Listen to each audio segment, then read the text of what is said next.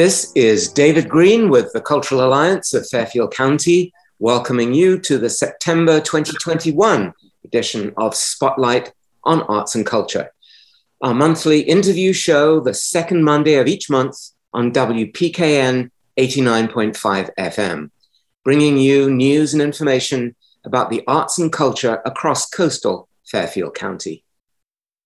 This month, we're looking at the work of our historical societies, museums, and educational resources, the stories they tell and how they remake history with our communities.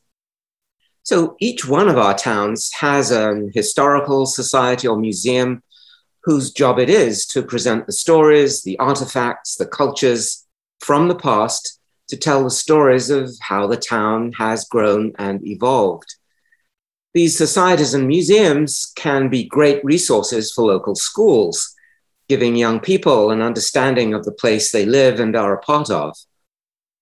Of course, our histories are long, intricately interwoven tapestries of people coming from many other places, settling, making families, starting businesses, working for others, taking part in social, artistic, religious groups, and generally shaping the community and creating culture.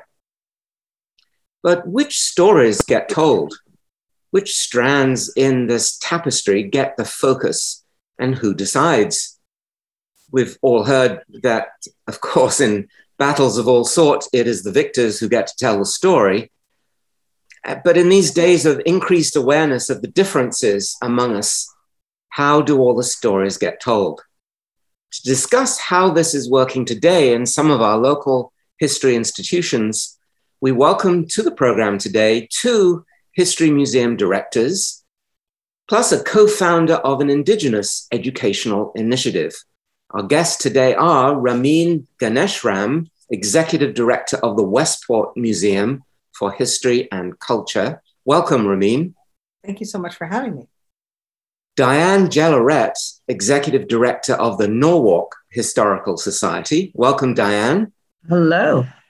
And Endornis Spears, co-founder of the Agamot Educational Initiative, dedicated to furthering knowledge of Native America in schools, museums, and other public spaces. Welcome, Endornis.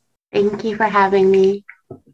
Well, let's start by learning a little more about each one of you and how you came to be working for these historical organizations. I know both Norwalk and Westport societies were founded back in the 1890s. I think one 1889 and one 1899. So they are over a century old institutions with their own long histories. Ramin, you came to the Westport Historical Society, as it was then, fairly recently, I think in 2018. Correct, that's right. Tell us what drew you to that job, to that institution, leading this venerable institution. Well, you know, the thing is, I'm a journalist by training. I went to Columbia University Graduate School of Journalism. I worked as a regular contributor to the New York Times for many years and a lot of other major publications. And over the course of my own career as a journalist and as a writer, I started moving toward writing about history or looking at current events, looking at trends and movements through the lens of history. It's just something I was always in love with, even as a child, which I credit my father with that love. And then as I moved through my career, or different iterations of my career, that was the thing that remained. So when that job became available, it really intrigued me because it was the potential to marry a love of history, a business acumen I had developed over many years, running publications and other types of businesses. But more than that, I was really interested in the idea that I knew from doing larger research for larger projects that the entire story of this area, really in New England in particular, has been rewritten. And we're going to talk about that later. But that's the thing that made me intrigued about the potentials of that job. That's great. So you really are a storyteller. You've always been a storyteller. So that's at the core of your interest. So what do you know about the history of the Historical Society? How has it evolved and changed over the century? How much of that are you aware of? It's something that we're incredibly aware of, and I'm incredibly aware of, because you can't be in the business of history without looking at yourself. Yes, and right. really understanding kind of what brought you to the place where you are. And for institutions, in order to understand how interpretation has been, you have to understand what it was or what it could be. You have to understand what it has been. So in our case, as you said, then Society, and it has changed its name multiple times since 1989.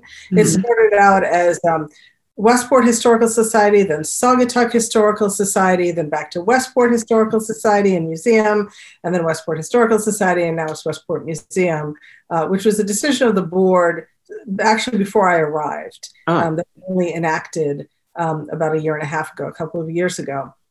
In any case, it was a society that was created by, as many of these are, interested families in the area that counted themselves as quote unquote original families, sort of original colonizing families, English families, right? And it was a mutual interest society that met in people's living rooms where they shared little artifacts and things that they had from their own families and formed a society. It kind of went dormant for a while and was really reinvigorated in the mid-20th century with, again, those same type of people coming together and sharing their information. From that point, again, like most of these societies, completely volunteer run.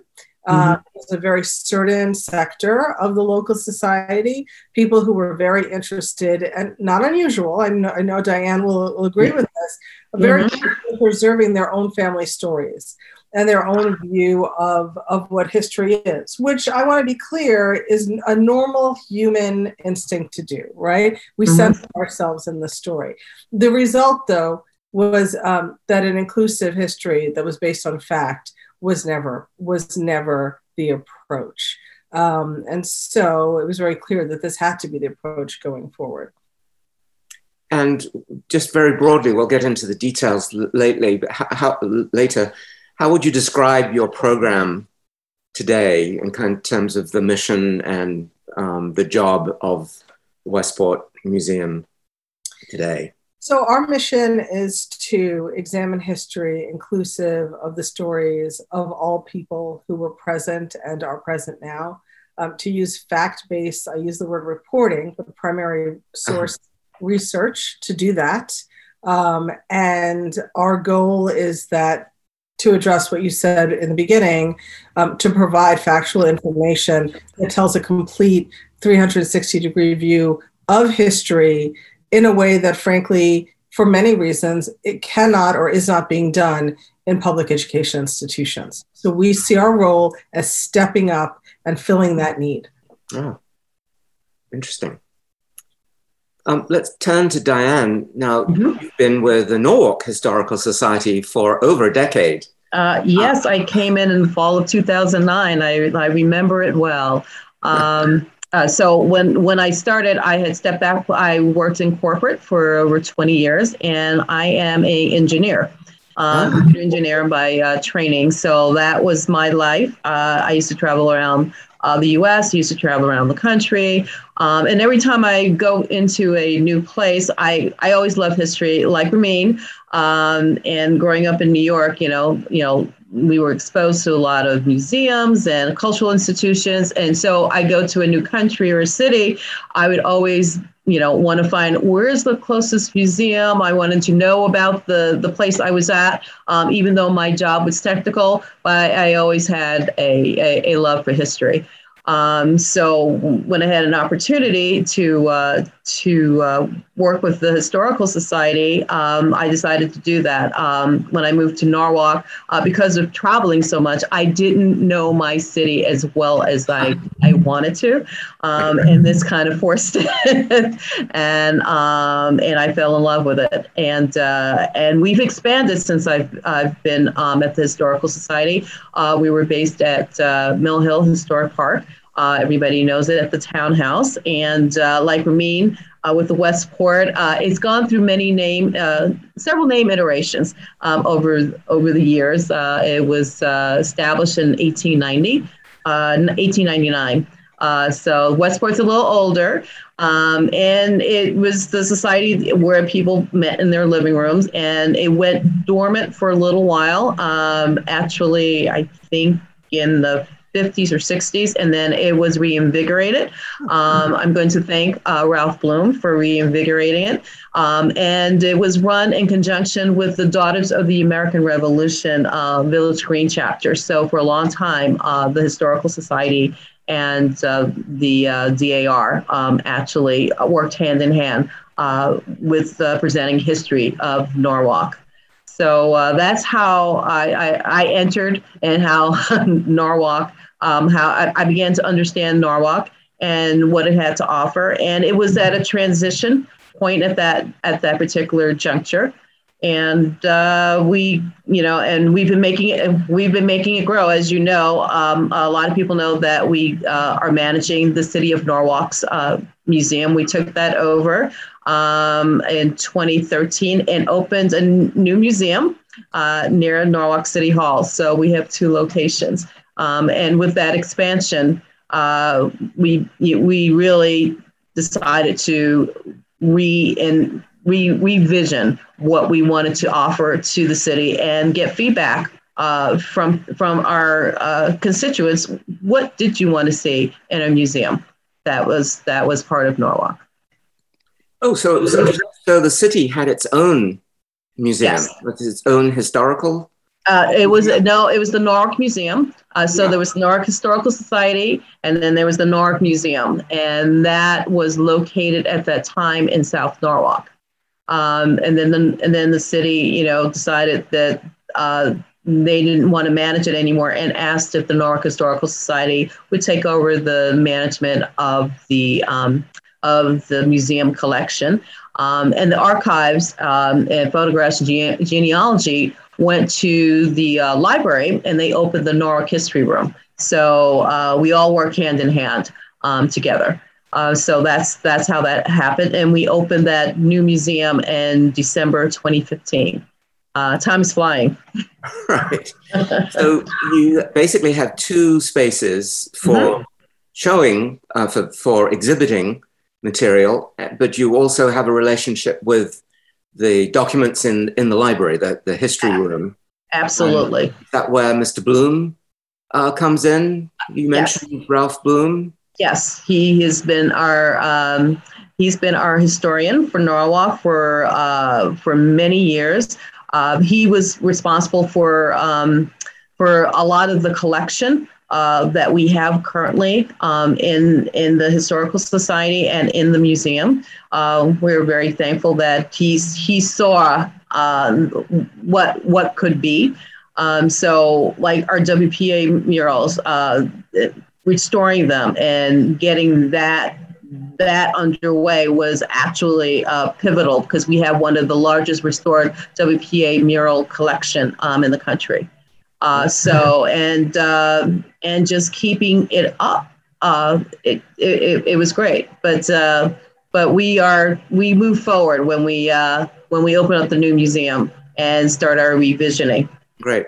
I mean, for those who don't know, we should also say that there were several Norwalks that came together. Could you just give us like 15 seconds on the 2 Norwalks that had to be consolidated in 1913? So there was definitely two Norwalks. There was the South Norwalk, and then the borough of Norwalk, and the state said that we needed to combine, and that was officially done in 1913. So that's kind of part of what you're doing too, is pulling together the histories of these 2 different communities. Yep. Yeah. Okay, and moving on to Endornis.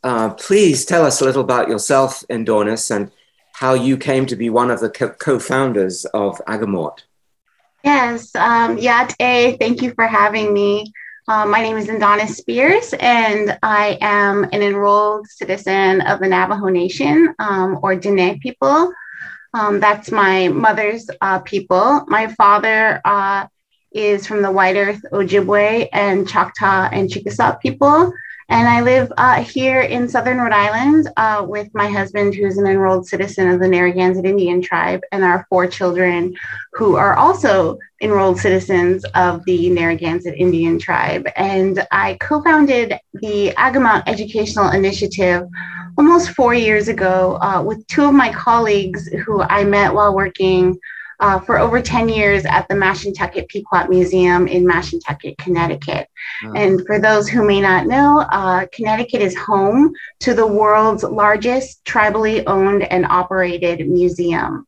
Because located in Mashantucket.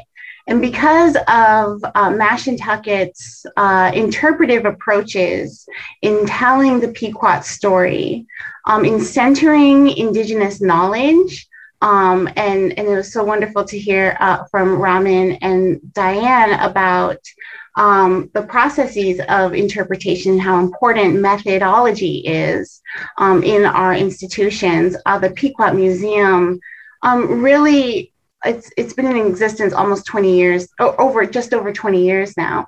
It really brought to the forefront Indigenous methodologies of museum work. And I think has really fostered an environment where Indigenous museum professionals can look critically at the museum as an artifact of colonialism and make the necessary changes to tell our stories in complete and comprehensive ways. Because typical kind of traditional museum work will fall short in telling Indigenous stories. So we need to rethink the way that we approach historical societies or public humanities spaces. So because of that process of learning at the Pequot Museum, we myself and 2 of my colleagues, Chris Newell, the executive director at the Abbey Museum, and Jason Mancini, the executive director of the Connecticut Humanities Council, because of our kind of orientation to museum work via the Pequot Museum, we realized that we had a very specific perspective and understanding of museum work that we felt we could share with other public humanities spaces. And it was so wonderful to hear my colleagues here on our conversation talk about kind of the multi-locational nature of the work that we're doing. And Agamount works primarily in public humanities spaces because we were trained in the museum space, but we feel very strongly in the concept, the Indigenous concept of education, that knowledge cannot be contained within a physical space, right? Knowledge is fluid, it is dynamic. What we learn in one building moves with us to and shades and colors the way that we understand the world in other buildings. So if we can kind of compound that and address these multiple locations like schools, universities, public humanities places, we feel like that is more of an approach that sits well within Indigenous understandings of how human beings learn. So that's how Agamount was started, and we do this work in collaboration with all of these institutions and organizations across New England. So interesting. So you're both a resource for Native American history, but perhaps even more so a potential catalyst for rethinking how museums themselves operate. Absolutely, absolutely. So we feel like there, we have a certain amount of kind of content expertise that we're always willing to either provide or direct to the Native knowledge economy that exists within New England, which there are a host of Indigenous people who may not consider themselves historians or may not consider themselves ecological scientists, but they are and they are trained within their communities to have this knowledge. And so we want to put the institutions that we collaborate in contact with those spaces, with those people who work in those spaces, if we don't have that kind of content in-house. And then we also push, we kind of have this method where we like get our foot in the door and then we kind of encourage our collaborators, our institutional collaborators to rethink the way that they approach Indigenous histories, which is kind of a larger, longer term question that's harder to answer. Right. Oh, and please tell us the meaning of Agamort. Yes, the word. Absolutely. Agamount is a Passamaquoddy word. And one of my co-founders is an enrolled citizen of the Passamaquoddy tribe from Medakniguk, Maine. And the word Agamount in Passamaquoddy means the snowshoe path. Oh. And as more and more people who are wearing snowshoes walk across this path through the wintertime, the easier it becomes to walk on it, and the easier it becomes to traverse. And so we feel that we are on this kind of path towards more equitable understandings of Native people and the history of this country. And so we need everyone on this call. We cannot discriminate. We can't say this is just for Indigenous people. This is just for white people. This is just for immigrants. We need everyone to put on their snowshoes with us. We're all moving in the same direction. That's wonderful. Thank you. If you're just joining us, this is David Green with the Cultural Alliance of Fairfield County and our September edition of Spotlight on Arts and Culture, a monthly interview show on WPKN 89.5 FM. Today, our subject is remaking history with our communities. Our guests are Ramin Ganeshram, Executive Director of the Westport Museum for History and Culture, Diane Jelleret, Executive Director of the Norwalk Historical Society and Museum, and Endorna Spears, co-founder of the Agamount Educational Initiative. So let's dig a little deeper into each of your interests in telling some new and different, maybe deeper stories. Let's start with Ramin. You put together pretty quickly, it seems, a very important exhibit in 2019 that was called Remembered, the History of African Americans in Westport. It won statewide and national recognition, an award of merit from the Connecticut League of History Organizations, a Leadership in History Award from the American Association of State and Local History, and a nomination for the IMLS National Medal. So it clearly had a big impact. Can you tell us a little about the exhibit, what led up to it, why you put it together, and why it was like your first major statement? So in an ironic way, I was already doing this exhibit as a guest curator when the job became available for the executive director of Westport, at the time, Historical Society, Westport Museum. And the exhibit for me came out of, to that point, what was nearly 10 years of work, very specifically focused on a person who I've been studying and researching and writing about for now well over a decade. And that is a man named Hercules Posey, who was the enslaved chef of George Washington. Right. And in doing that work, you can't focus, especially when you talk about enslaved people, you can't focus singularly on that one person because the information is simply not there, right? When people were seen as property, there isn't usually a wealth of information about them. And so I became very accustomed and very skilled in doing research at large about the time, about the era, about the place, about the movements of people. And so I say that to say that I was immersed in the histories of enslaved African Americans of the 18th century. And in doing my research, I realized that this was not an issue just of the South. Hercules Posey lived for a good period of time at the president's house in Philadelphia, so mid-Atlantic, and ultimately self-emancipated to New York City. That's what led me to start looking at our area.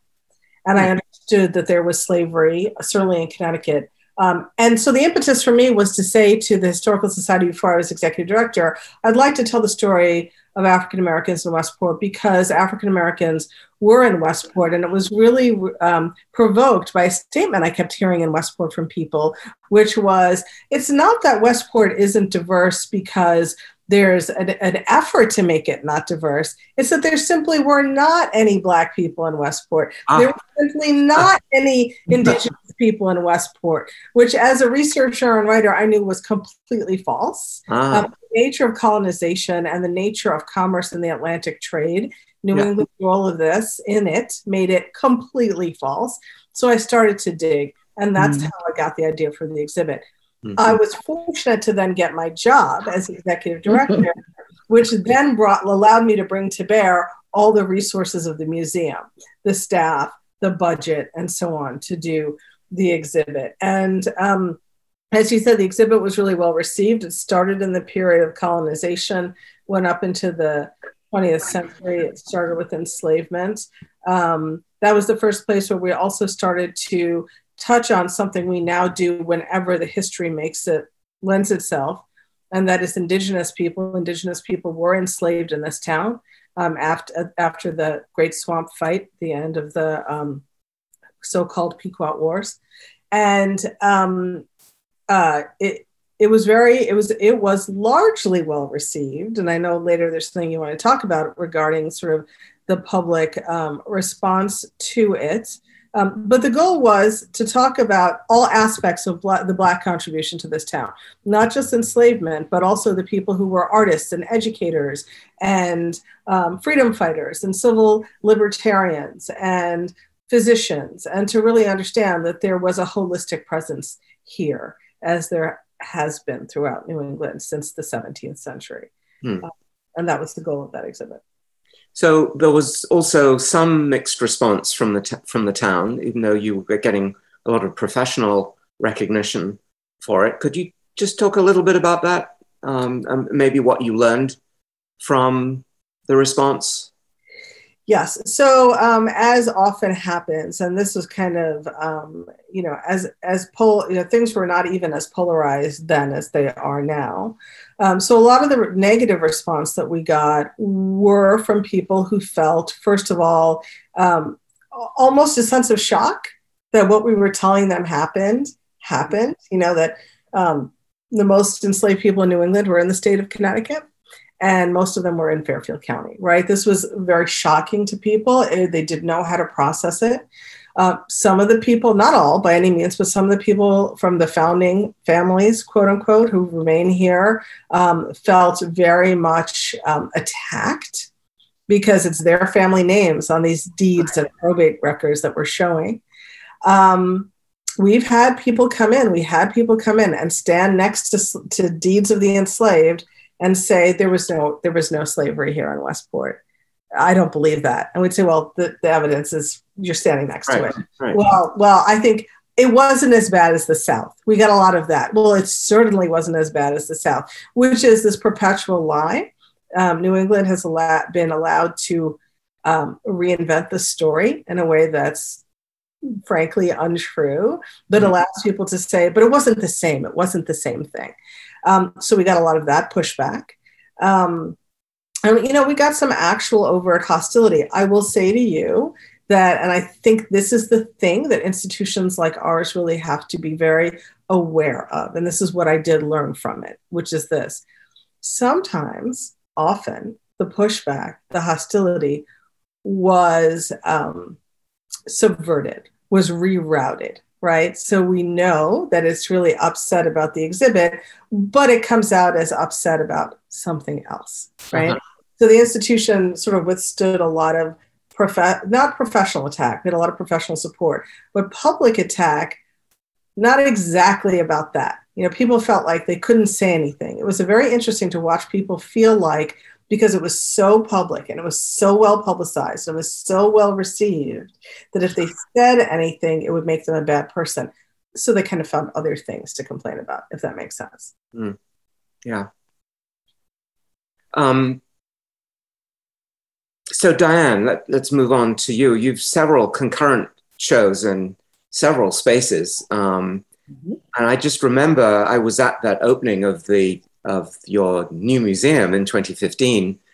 I think you had 4 exhibits. It's 2 floors, so you can do quite a few exhibits in one space. Right. One of them was Norwalk, A Portrait of Diversity, a collection of stunning large format photographs by the late Tony Velez, who I knew, and I remember that show very, very well. And that wasn't really history, but it seemed an important statement about the shows you were going to be doing. So I'm interested in how that sort of fit into that, what the collection that you decided to show, the collection of exhibits that you decided to show at the opening of the new museum. Did you have any comment about that? Yeah, so this was part of our visioning. So we had an opportunity to, because the Norwalk is a very diverse community, yes. And there was no place where that was shown. Honestly, we were looking at collections from some of the people who were of money, of means, and that was a lot of what was being shown. But there was a whole other community that nobody knew about. And we wanted to, and it's called the Portrait of Diversity is the room that we called it. And when we asked Tony to go around the city of Norwalk, and he did for a year, and take pictures of photographs of people who are here, who lives in Norwalk. It's young, old, people of color, people not of color. It was who is here. It's not just, we're not just showing the old stuff. We want to show the entire community. So that's gone over very well. It is still up. Everybody loves it when they walk in there. And the other thing that we added was in the center of that room is going to be the changing exhibit on the different communities. And the first one that we started was the African-American migration from the South to the North from the 1940s to 1970s. Again, stories like that haven't been told. And there was nothing, and one of the things that I noticed immediately, there was nothing in our collection that reflected anything like that. So that was we had to start from scratch. We had to go out into the community. We had to interview people. There were no objects. So that was an exhibit without any objects. We had to get images, but it told the story of the people who existed from the 1940s, 1970s. Some of them were still around. We wanted to cover, and include people who might be still alive. So, and we did that, but it also told the history of segregation. So then this was, sorry to interrupt. So this was what's called the Second Great Migration. The Second Migration, South, 1940 to 1970. So key years, yeah. Very key. Yes. So we told that story from not just from Norwalk, but what was also happening in the rest of the country at that point in time. So we integrated the story. So it's Norwalk was part of that story. Right. Yes. And what was nice, I mean, what was almost overwhelming was the fact that there was also this exhibit of very high-end porcelain from the Lockwood family. And you really did get a sense of the diversity of the stories that you were representing there. So how do you determine that kind of balance, the balance between the stories you tell? I mean, there's some kind of balance probably between the objects that you do have, the objects in the collection, which certainly must dictate, they need to be shown at some point, the interests of the community, and other factors. How do you orchestrate all of those kind of factors? What's coming up, we do have limited space. It is in a house museum. So yes. The location that we move, so we do have a limited amount of space and the ability to rotate. We're very small.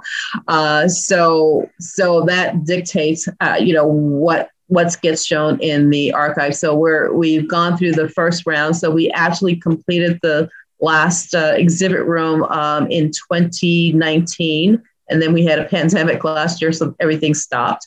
But we were also concentrating on opening a new exhibit, a permanent exhibit for the city of Norwalk, which would concentrate on the history of the city, because there's no place within Norwalk that you could go to get the history of the city. And we are it to tell that particular story. Again, coming from New York, where there are many museums that you can go to and find the history of the city of Norwalk, the city of New York. There wasn't one in Norwalk, so it was our responsibility to now be able to do that. So our exhibit that's going to be opening in October will talk about Norwalk from the Ice Age. We're going way back. You'll see something that we actually borrowed. It goes back to the Ice Age, to before 1835, and we stopped at 1835. Besides the fact that we didn't have any more room in the space, that is also the age of the townhouse in which the exhibit is going to be shown. So we cover 4 areas. Main areas, and we have pulled various things from our collection, and we have some reproductions on some of the artifacts that we're going to show. It also supported our education program that we do for our schools.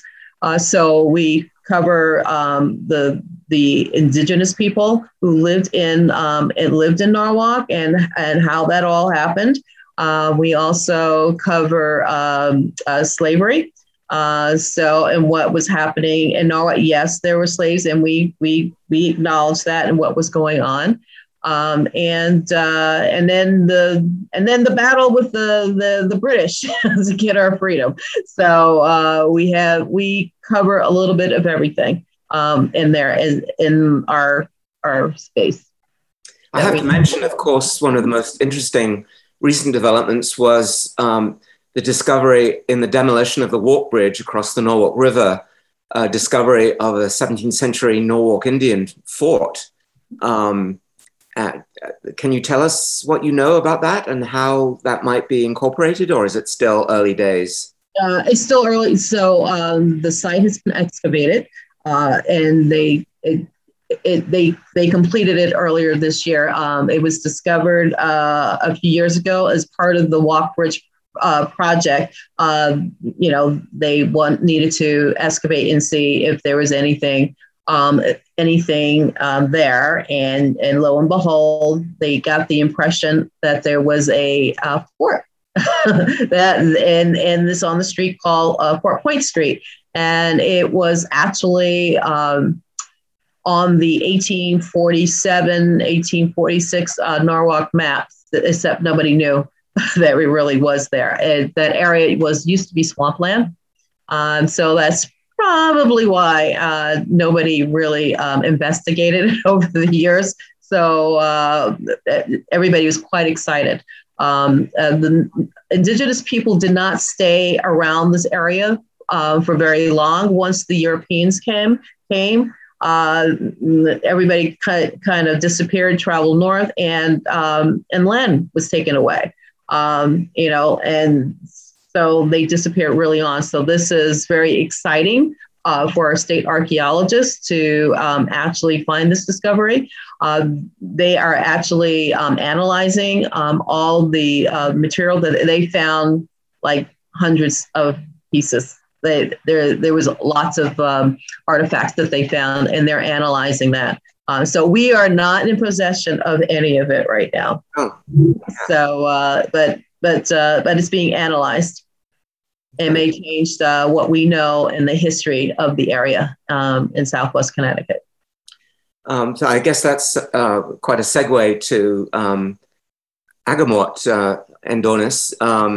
Again, maybe you could just tell us a little more in depth in terms of the way that you operate. You are both clearly the repository of expertise and knowledge, but also in terms of approaches to history. Have you actually all worked together in any way, or have you? Ramin? Sorry about that.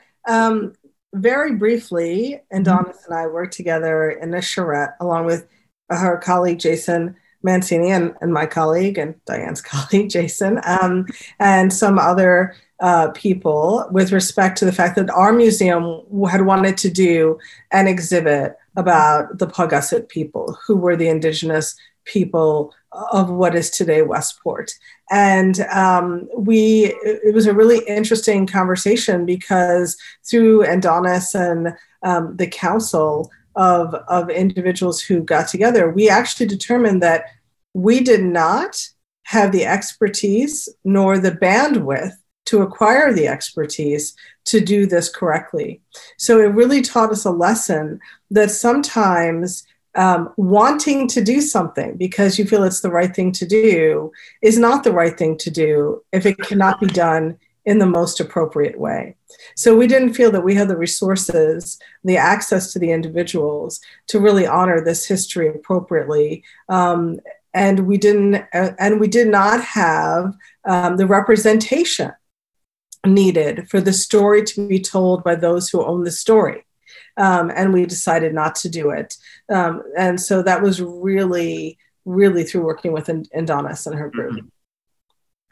Yeah, I thank you for mentioning that that kind of phenomena that I think many public humanities sites encounter, where you're presented with some brand new information. You know, you have an opportunity to make some immediate changes, and we see this in Agamaut quite often around the practice of land acknowledgements. A land acknowledgement statement is something that is typically said, read, delivered at in-person programs, or can be presented in a web presence, like on an institution's website, acknowledging that this land, that these organizations, institutions, our lives are built on the homelands of Native people, and often using the specific term for the tribe in whose homelands people are living, or where an organization is based. And land acknowledgement statements in the United States have become more popular over the past few years. They're quite common in other settler colonial societies in Australia and New Zealand and in Canada. But I think oftentimes there's this jump to do something right that feels right. And oftentimes that can be a land acknowledgement statement.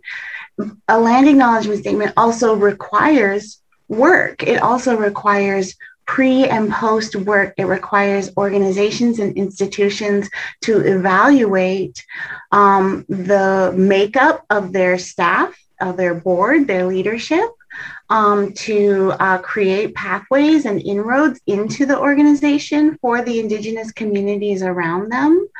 And also to, as Ramin was mentioning, to kind of ask difficult questions around the inclusion of Native people, the centering of Native people in these stories, and what that would take. What are the components of that? And to really build relationships that honor the expertise of Native people that are really, quite frankly, between historical societies and museums and Native communities. It's not a good track record. It's one of extraction. It's one of continued dispossession of not just land, but the way that we frame our history, dispossessing Native people of the right to frame their own histories. So I think that along with some of these questions that are being asked around kind of longer term changes that need to happen across the field of museum work and in public humanities spaces, there has to be a very strategic approach to how we do that. And sometimes that strategic approach takes generations, right? It's not going to happen. The righting of some of these wrongs the creation of more equitable cultures in our historical societies is not going to be solved within our lifetime. And I think part of Agamalt's work in collaboration with our partners in these discussions that we are allowed to have in very frank and honest ways is kind of psychologically preparing our collaborators to accept that the jump to the land acknowledgement statement does not mean that you are done, with your Indigenous initiatives, and that really we're looking at multi-generational work. And when the sooner we're more comfortable with that idea, then the better I think we can strategize together. And for Native people, multi-generational thinking is what we have been doing since time immemorial. We are future-focused people. We have always been people who consider the generations before us and the generations after us, and we are kind of situated within that mind frame. So if we can bring our institutions into that space as well, then I think we can better serve all of the people who live here now. That's a great introduction and sort of an answer to my last question, which was really about how you each are working with communities, and how, who your audiences are, who is interested, how are you engaging other audiences. And I'm seeing, Endornis, that this word pathways is absolutely key in so many ways in terms of leading a way, sharing pathways with others, sharing experiences, and understanding. So I'm sorry that our time is limited, but briefly, Ramin and Diane, can you talk about any new ways that you are finding to engage more of the communities? I know you work with schools. We know that schools, as you said, Ramin, are difficult places these days. There's often battles over which stories are told. Any strategies that you are, any of your own pathways that you are developing into the broader community? Well, for us, it's a few things. The first is we try to leverage technology as much as we can to make it easy for people to approach us and hear these stories. It's a way to also provide a platform for representative history where, it may not be possible to get somebody right in Westport, for example, to speak about, the Indigenous histories and to speak about the Paugussett people, but using technology, we can maybe speak to somebody who might be now in Rhode Island or now in the upper part of the state and have a Zoom presentation. And that's worked really well for us.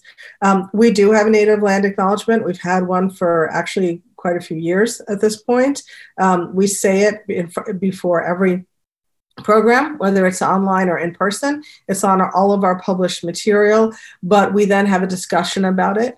What we try to do with all of the communities that deserve representation is first try to find representation from within the community. And even if that means that we have to pair a person who's not a historian formally or is not an expert formally, we pair them with somebody who is, so that they're part of the discussion. And that's what we do. The other thing that we do with the schools, for example, is we're trying to move away from the traditional school visit and become more fluid and say, and develop the kind of relationship that if we hear a teacher is teaching something, provide material. And again, technology lets us do that. Here's a link to a video. Here's a link to an archival resource. Because we feel that even though we are a private institution without public funding, we have a public obligation to provide this information. Right. Diane? Yeah, so one of the keys is to reach out to the various communities. And because of this pandemic, it made the Norwalk Historical Society go virtual. And one of the things that happened, and Ramin has also noticed, is that we automatically reached out to communities that are way outside of Norwalk. We actually have an international community also that there are people regularly who will be part of our lecture from England, which we thought was kind of fascinating because we never thought we would ever get that far. So we're also getting people who would not necessarily come to our lectures in person, but they get to kind of see what we do and dabble, and so we're bringing people in that way. So as we move forward with doing other exhibits and engaging other communities, and that's the key. You have to engage the people who are in those communities that you want to talk about. So you can't do it in isolation. That does not work. So you have to collaborate, and that's the biggest thing to do is to collaborate. So you know what the stories you're telling are actually unique and they are true. So that's kind of where we're going. Yeah, that's very interesting to hear. Again, the one of the upsides of the pandemic and the isolation and the discovery of these new tools that actually provide a different kind of pathway into what we're doing. I'm sorry that, again, we're out of time. Endornis, for the historical societies who may be listening, how can they work with you? How do they reach out to you? What's next? We always are, we feel like there's always, as long as an organization is based in the United States or Canada, there's always an Indigenous story there. And so we are always excited to help organizations that we collaborate with kind of suss out the ways that are meaningful for the Native communities around them, but also integral to the stories that are being told within these public humanities and historical societies. So you can reach us at www.agamount.org, and you can reach out to us, and we are a small but tenacious team, really committed to doing work to kind of phase ourselves out of existence. We really want to look at ways that organizations can hire and have on staff Indigenous perspectives that can provide an input on all of the workings of a museum or a historical society or an organization or a school. So we really encourage all of our collaborators to hire, so that a consulting firm like ours is not necessary. So we really look forward to continuing that. Let me actually spell out your name. It's AKOMAWT, AKOMAWT, Agamount. So I hope some of our listeners follow up and contact you. So thank you very much. Time just disappeared again. This was fascinating start, I think, for a conversation that we'd like to continue in whatever format is appropriate. So thank you all for joining us today. I really appreciate it. Thank you. This is David Green with the Cultural Alliance of Fairfield County. You've been listening to our September edition of Spotlight on Arts and Culture, our monthly interview show on WPKN 89.5 FM. Today, our subject was remaking history with our communities. Our guests were Ramin Ganeshram, Executive Director of the Westport Museum for History and Culture, Diane Jelleret, Executive Director of the Norwalk Historical Society and Museum, and Endornis Spears, co-founder of the Agamount Educational Initiative. If you missed part of the broadcast or just want to hear it again, you can hear the show on WPKN podcasts on SoundCloud. I'm David Green with the Cultural Alliance of Fairfield County. Please tune in Monday, October the 11th for the next edition of Spotlight on Arts and Culture.